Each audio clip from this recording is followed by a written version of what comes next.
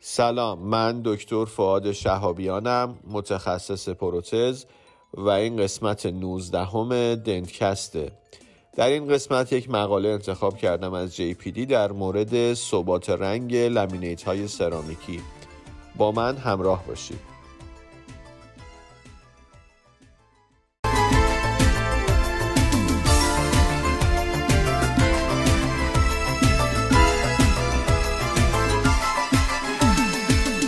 قراره دل بیقراره، چشم واسه دیدن تو در انتظاره. ساعت دیوارتون میره انگار، خبر آوردن نمیای برای دیدار. دیشب چی به تو گفتم، بچگی بود پشیمونم. تو ببخش منو عزیزم، تو ببخش زخم زبونم.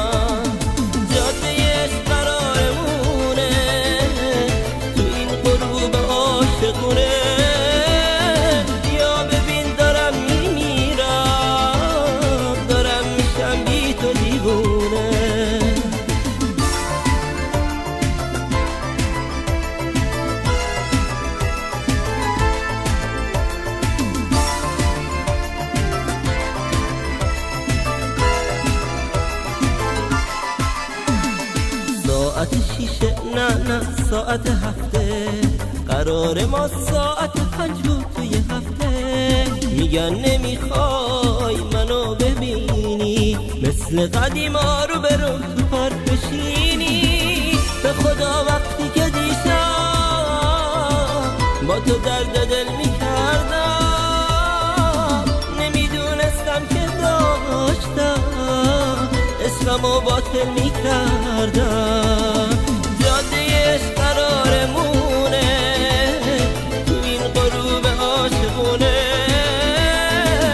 یا ببین دارم میمیرم، دارم میشم بی تو دیوونه.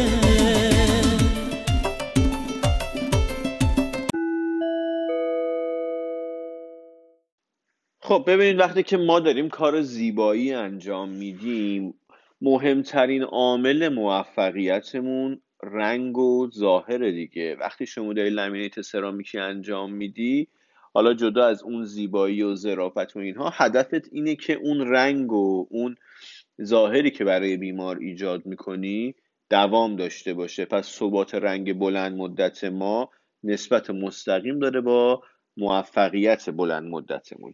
توی این مقاله JPD که مربوط به سال 2018 میایم 2 عامل رو بررسی میکنیم. یکی نوع سرامیکه و یکی هم به اصطلاح اون سمان رزینیه که مورد استفاده قرار میگیره، که ببینیم اثر اینها روی ثبات رنگ به چه شکله.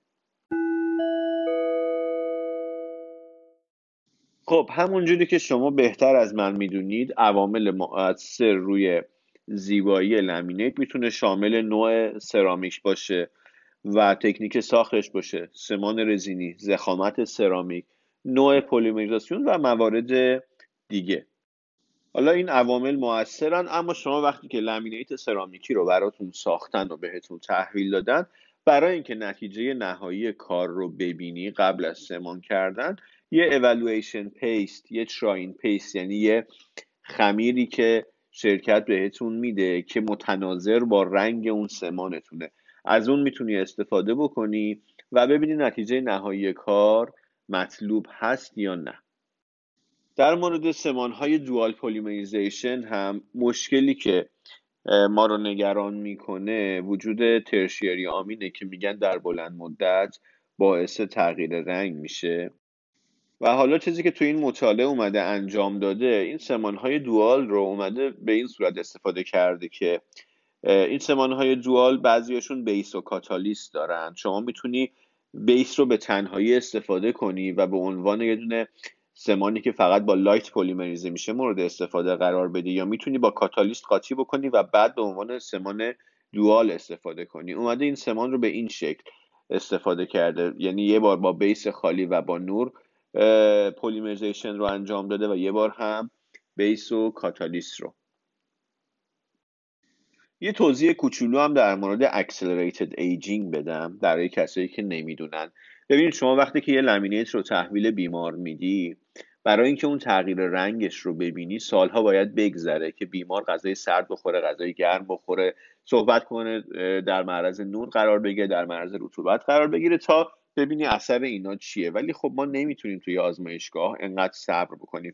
میان این شرایط دهان رو توی حالت آزمایشگاهی و یا توی حالت تسریع شده انجام میدن و این لامینیت یا اون نمونه آزمایشگاهی رو در معرض ایجینگ با سرعت بالاتر قرار میدن.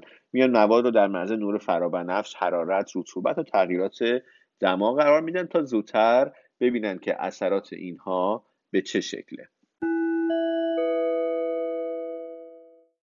توی این مطالعه اومده 3 تا پیشفرض صفر در نظر گرفته که فرض کردن که نوع سرامیک روی ثبات رنگ اثر نداره و فرض کردن که تغییر رنگ تحت تاثیر رنگ یا برایتنس سمان رزینی نیست و سمان نوری هم ثبات رنگ بهتری داره. اینا رو بهشون میگن نال هایپوتزیس و اینا پیش‌فرض‌های صفر ما هستن و حالا در این مطالعه شروع میکنیم به بررسی کردن اینها. اما در نهایت چیزی که به دست اومده اینه که توی این مطالعه ما ثبات رنگ لامینیت های سرامیکی تحت تأثیر ماده سرامیک و سیستم رزینی قرار گرفته. گفتن چیزی که به دست اومده سرامیک های HT یا های ترانسلوسنس بیشترین تغییر رنگ رو داشتن و برای سرامیک های های ترانسلوسنس توی این مقاله نتیجه گیری شده که بهتره از سمان های ترانسپرنت و شفاف استفاده بشه. و نکته دیگه ای که به دست اومده هر چقدر برایتنس سمان رزینی کمتر باشه ثبات رنگ بیشتره. اما در مورد سمانهای دوال پلیمریزیشن که گفتم که بعضی از سمانهای دوال پلیمریزیشن به این شکلن که شما میتونی بیس رو به تنهایی استفاده کنی و لایت بزنی و یا بیس و کاتالیست رو قاطی بکنی و لایت بزنی و به شکل دوال استفاده بکنی. برای میگم بعضی ها چون همه رو قطعا نمیشناسم که بخوام بگم همه همینطورین، شما بعضی ها رو میتونی به این شکل استفاده بکنی. این سمانهایی که سیستمشون دوال هست و میشه به شکل منحصرا لایت استفاده کرد یا دوال، توی این مطالعه مشخص شده که برای لامینیت هایی با ضخامت کمتر از 0.5 میلیمتر فرقی نداره که از کدوم حالتش استفاده بکنی و ثبات رنگ تفاوتی نداره که شما بگی من فقط بیس رو استفاده میکنم و لایت میزنم و این باعث ثبات رنگ بهتر میشه. نه، فرقی نداره. پس چیزی که توی این مقاله نتیجه گرفتیم اینه که توی انواع مختلف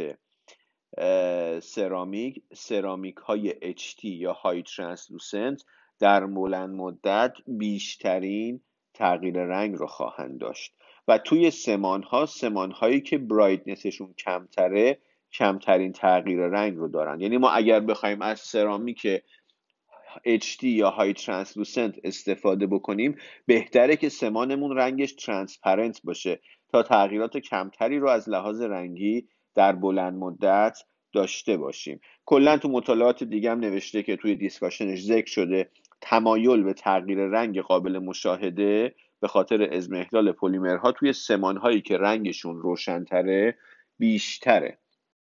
یعنی اگر من خودم بخوام یه استفاده کلینیکی از این مقاله بکنم اینه که وقتی که نوع سرامیک رو انتخاب میکنم، اگر سرامیکی که برای تکنسین انتخاب میکنم که با اون لامینیت رو بسازه ترانسلوسنت تر باشه، HT باشه، بره به سمت ترانسلوسنسی بیشتر، سعی میکنم از سمانهایی که ترانسپرنسیشون بالاتره استفاده بکنم، از سمانهایی که برایتنسشون کمتره تا در بلند مدت تغییر رنگ کمتری داشته باشم و درمانم موفق تر باشه. یعنی شما اگر از یه سرامیک HT استفاده بکنی و بعد هم بیای از یه سمان با برایتنس بالاتر استفاده بکنی، اینجا تمام عوامل بد رو با هم دیگه قاطی کردی تا در بلند مدت احتمال فیلرت از لحاظ رنگ بیشتر باشه. چیزی که دیگه باقی مونده توی این مقاله در مورد سمانهای رزینی نوشته که درجه کم تبدیل به پلیمر باعث عدم ثبات رنگ میشه و توی وهله اول گفته مونومرهای اسیدی که بعد از اچ کردن روی سطح میمونن میتونن با آمینها وارد واکنش بشن و مشکل ایجاد بکنن و این مشکل و عدم تبدیل به پلیمر وابسته به اسیدیتیه. برای همین گفته قبل از استفاده از سمانهای رزینی باید میزان مونومرهای اسیدی سطح به حداقل برسه که این حالا خودش یه بحث دیگه است که باندینگ ما اسیدی باشه، اون مونومرهای اسیدی بعد از اچ کردن باقی بمونه که اینا اصلا ربطی به این مقاله نداره. حالا بعداً شاید در موردش یه پادکست جداگونه درست کردیم. توی دوال کیور هم گفته بعد نور کافی باشه، اینکه نور کم بزنی بعد بگی بالا بقیهش دیگه به شکل شیمیایی پیش میره، این خوب نیست. بعد کلا نور به اندازه کافی بزنی تا اون درجه تبدیل بیشتر باشه. و یه مسئله دیگه هم که هست، گزارش شده که بعد از ایجینگ رنگ لامینیتس میره به سمت تیره تر شدن و قرمز و زردتر شدن، یعنی ولیوش کم میشه و رنگش رد و یلوش زیاد میشه. یا اگر بخوایم با سیستم رنگی LAB بگیم، L استارش کاهش پیدا میکنه و A استار و B استارش افزایش پیدا میکنه. خب این مقاله اینجا تموم میشه. خیلی ممنونم که وقتتون رو در اختیارم گذاشتین. سعی کردم که نکات مهم این مقاله رو بگم و به نظرم اگر از این نکات استفاده بکنیم تسلطمون روی درمان بیشتر میشه. یادتون باشه شما وقتی که درمان انجام میدین شما مسئول موفقیت یا شکست درمانید، پس همه درمان رو به تکنسین واگذار نکنید. سعی کنید که اطلاعاتتون رو بالاتر ببرید و شما باشید که تکنسین رو هدایت میکنید، نه اینکه تکنسین به شما بگه که چی کار بکنید. خیلی ممنون مجدد که وقتتون رو در اختیارم گذاشتید و خیلی ممنون میشم اگر این پادکست رو با دوستاتون به اشتراک بذارید. وقتتون بخیر.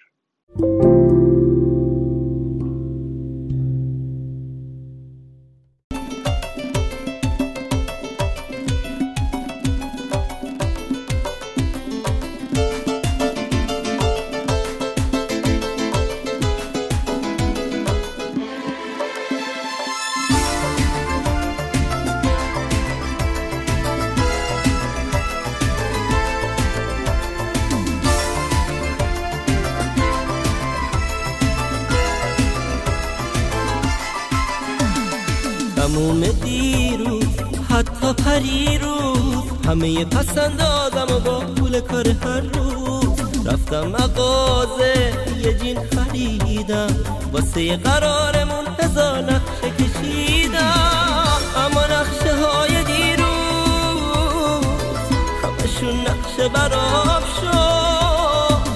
به خدا قسم که دنیا تو غروب سرم خراب شد.